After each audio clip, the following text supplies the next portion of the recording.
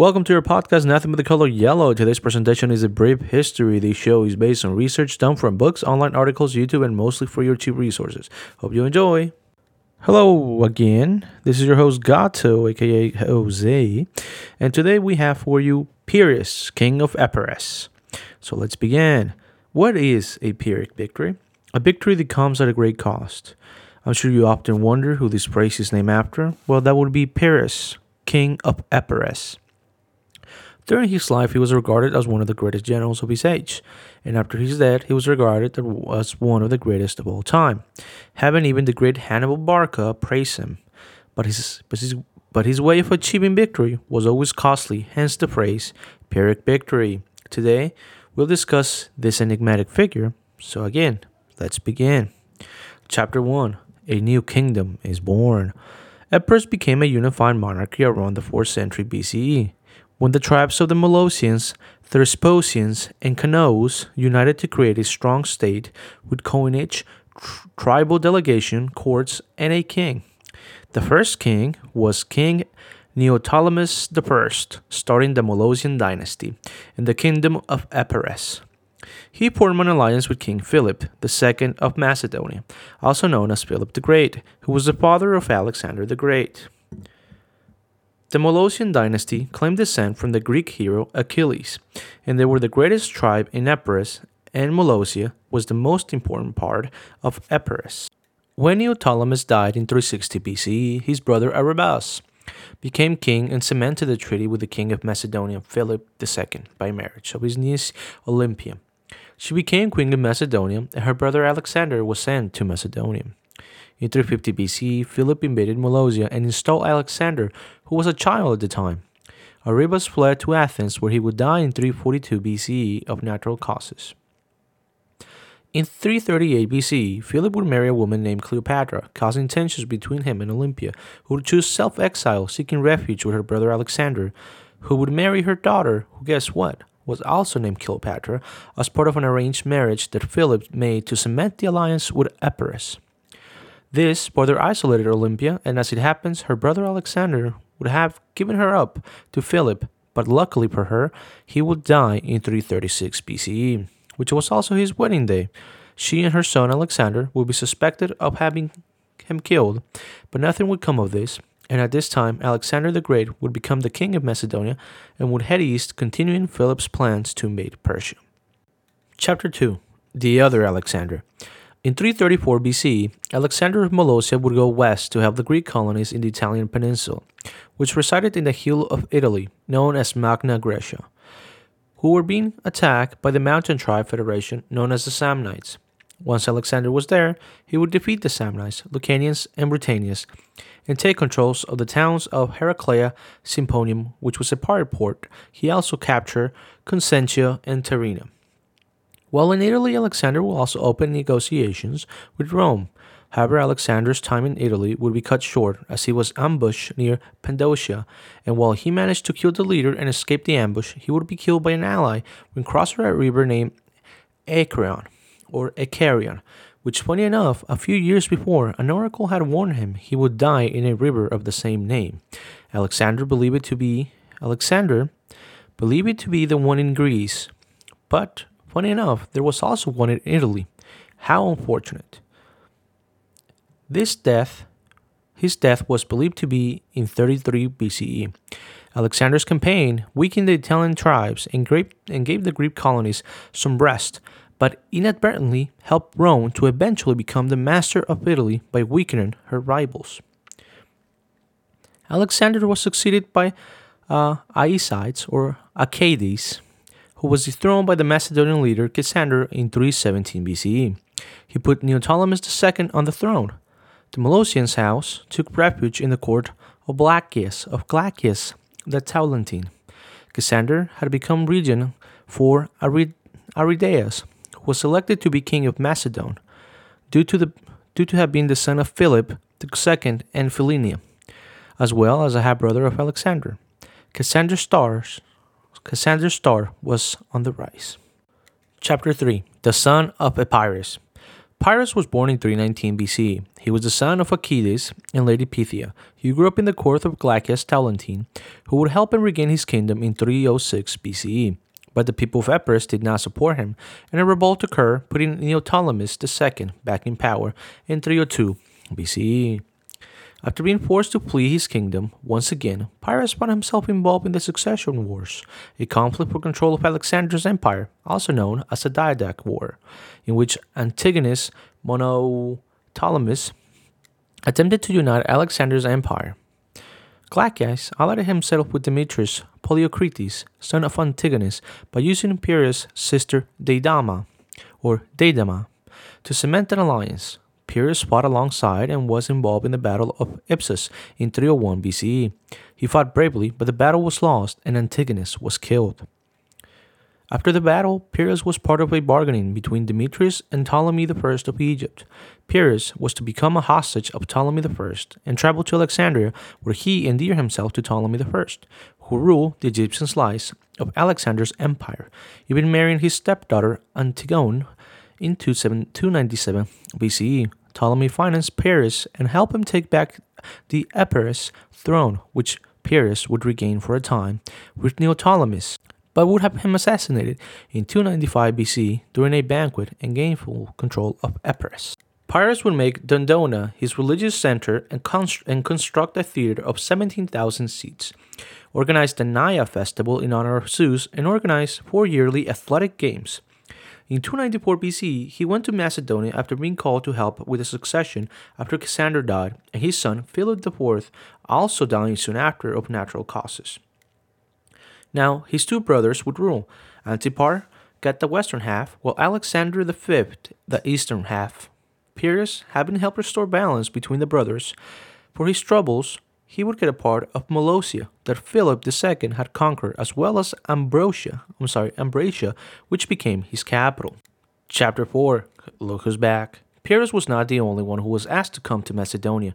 Demetrius was also invited. He would arrive after Pyrrhus had helped settle things, but would still be received by Alexander V, who would throw a banquet in which he would be assassinated by Demetrius. The Macedonian army would proclaim him king, and he would go after Antipater, who would flee, making Demetrius the sole ruler of Macedonia. Chapter 5. More Conquest. After the incident with Macedonia, Pyrrhus would focus on procuring peace with his neighbors through marriage. With the unfortunate death of his wife, Antigone, Pyrrhus would be free to proceed. He would marry 3 women. The first was named Lanassa, and as his dowry he obtained the island of Leucas and Corcyra. As it happened, she was the daughter of Agathocles, king of Syracuse, which was in Sicily. The second, I was unable to find her name, but her father was King Audolon of Paeanus, and the third was Persena, the daughter of the leader of the Illyrians. His sister was married to Demetrius, and with this, he was finally able to achieve his goal of peace. Chapter 6. Hello, my old friend. By 293 BCE, Demetrius had amassed much of Greece into his empire. The only holdouts were Sparta in the south and Aetolia in the west. He could have conquered them in time, but an insurrection occurred in Thessaly and Boeotia, which was believed that Pyrrhus was involved. The stage for Pyrrhus and Demetrius was set when, after the death of Pyrrhus' sister, his wife, Lanassa, ran away and married Demetrius. In 290 BCE, when Demetrius attacked Aetolia, Pyrrhus would declare on the side of Aetolia. The two would then go to war. While Demetrius ravaged Epirus, Pyrrhus would fight Pantaucus, who was Demetrius' vice commander. He would fight him in a duel, defeating him, and follow through with the defeat of his army. After this victory, Pyrrhus invaded Macedonia, but was repelled. Chapter 7. The Eagle. In 289 BC, Pyrrhus and Demetrius renewed their alliance, bringing the war to an end. Having defeated the Macedonian army and invading its heartland, Pyrrhus had won the moral victory and gained the admirations of the people, who gave him the nickname the Eagle, having accomplished something that many believed to be impossible, which was to defeat the Macedonians. Don't get confused. Despite the defeat, Demetrius' kingdom was in a strong position, having a large army and strong navy, as well as having control over the Greeks. This would make the other successor kings wary, which resulted in a direct war against their combined forces. Ptolemy sent his navy, Lysimachus invaded Macedonia, and the great and magnificent Seleucus sent his moral support. To make things worse, in 288 BC, the Macedonians revolted, while Demetrius went on the offensive against the successor kings. He installed his son Antigonus II, Gonatas, as governor of Greece, but was not as capable as him and was unable to regain full control. As Demetrius was away and his son Antigonus was incompetent, Pyrrhus invaded Macedonia and was able to gain rule over the country, from the Ionian Sea to the west to the Aegean Sea in the east.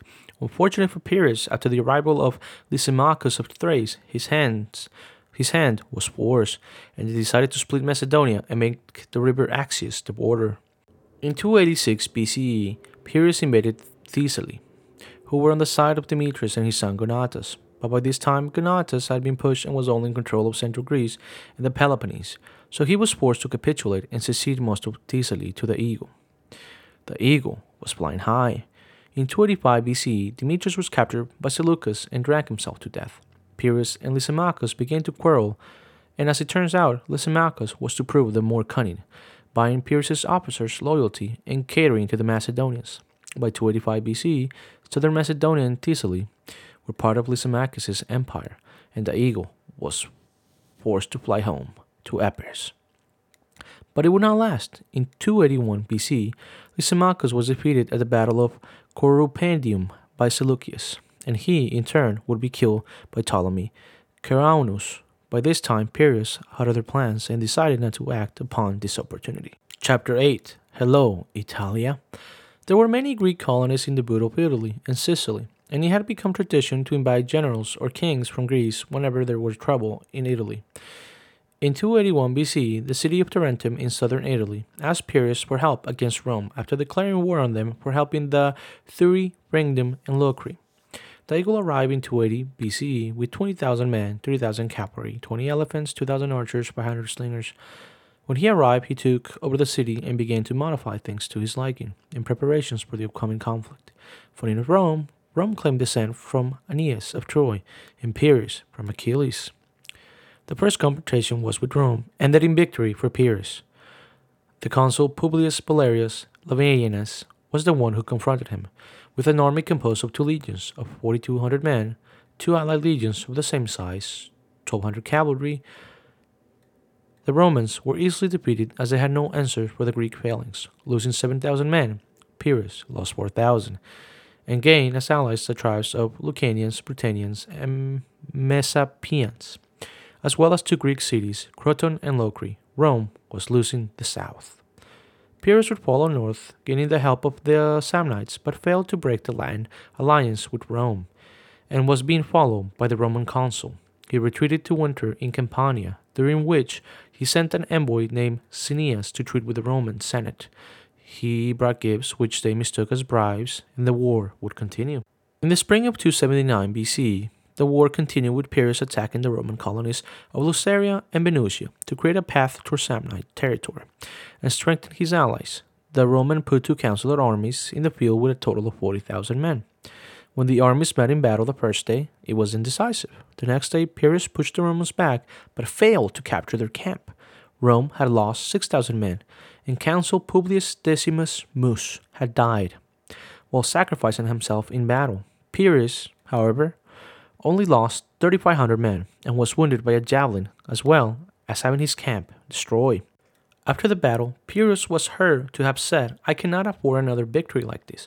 Even after defeating the Romans in 2 exchanges, they would not give up. But Pyrrhus, however, would. He chose to treat with the Romans and come to an armistice, giving up his allies the Samnites and Lucanians, who the Romans would attack when Pyrrhus left for Sicily. Chapter 9. Island Boy. After the armistice with Rome, Pyrrhus would go to Sicily, having received a call of help from Syracuse against the Carthaginians. He would also receive a call for help from Macedonia and Greece, but he would choose Sicily. He left a garrison in Tarentum, but the citizens were not happy and told him to finish the war with Rome or leave the city as he found it. Pyrrhus simply ignored them and left. When he arrived in Sicily, he recruited an army from the locals and trained them. The army consisted of 2,500 cavalry, 30,000 infantry, and a fleet of 200 galleys. His first instinct was to attack the stronghold of Mount Eryx, even being the first to climb the wall. When negotiating with the Carthaginians, Pyrrhus fought the Mamertines, a group of mercenaries who occupied the city of Messina. After the death of King Agathocles of Syracuse. He defeated the Mamertines, but chose not to besiege the city. By the end of 277 BCE, the Carthaginians had only Lilybaeum left, and Pyrrhus wanted to bring the battle to the Carthaginian homeland. However, Syracuse refused to continue the war, having achieved enough autonomy from Carthage and feeling secure with the treaty they had obtained. As Pyrrhus was leaving, he said, "What a beautiful field we leave for the Romans and Carthaginians to fight." Carthage would in time regain what it had lost in Sicily. But by that time, it was not a Greek but a Roman who would come to Sicily and liberate it from the Carthaginians. Chapter 10. Farewell, Italia. Pyrrhus would arrive back in Rome in 275 BCE and renew the war against Rome.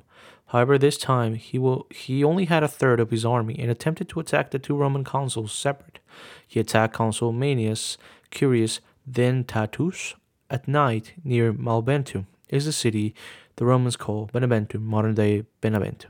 They changed the name because Malbentum sounded like a bad opportunity in Latin, and Beneventum meant good opportunity. But he failed, and in the morning he would be defeated by the Romans. After this defeat, the eagle would leave Italy for Greece, leaving behind a small force in Tarentum, promising to return. But the Greek cities, assuming he would not return, began to surrender to Rome. When Pyrrhus arrived in Epirus, Antigonus, the son of Gonatas, had defeated the Celts, who had overrun the Macedonians and Greeks. He had also taken over Thrace and Macedonia, but had yet to consolidate his power. Pyrrhus would choose to use this opportunity to attempt and defeat Antigonus and take over Macedonia. Ptolemy, the son of Pyrrhus, was expanding the kingdom of Epirus at the time. He would join the effort of Pyrrhus to expel Gonatas from Macedonia in 273 BCE. Pyrrhus and his son were successful, and during the winter Pyrrhus made an expedition to the south where Gonatas still had some Greek cities under his control.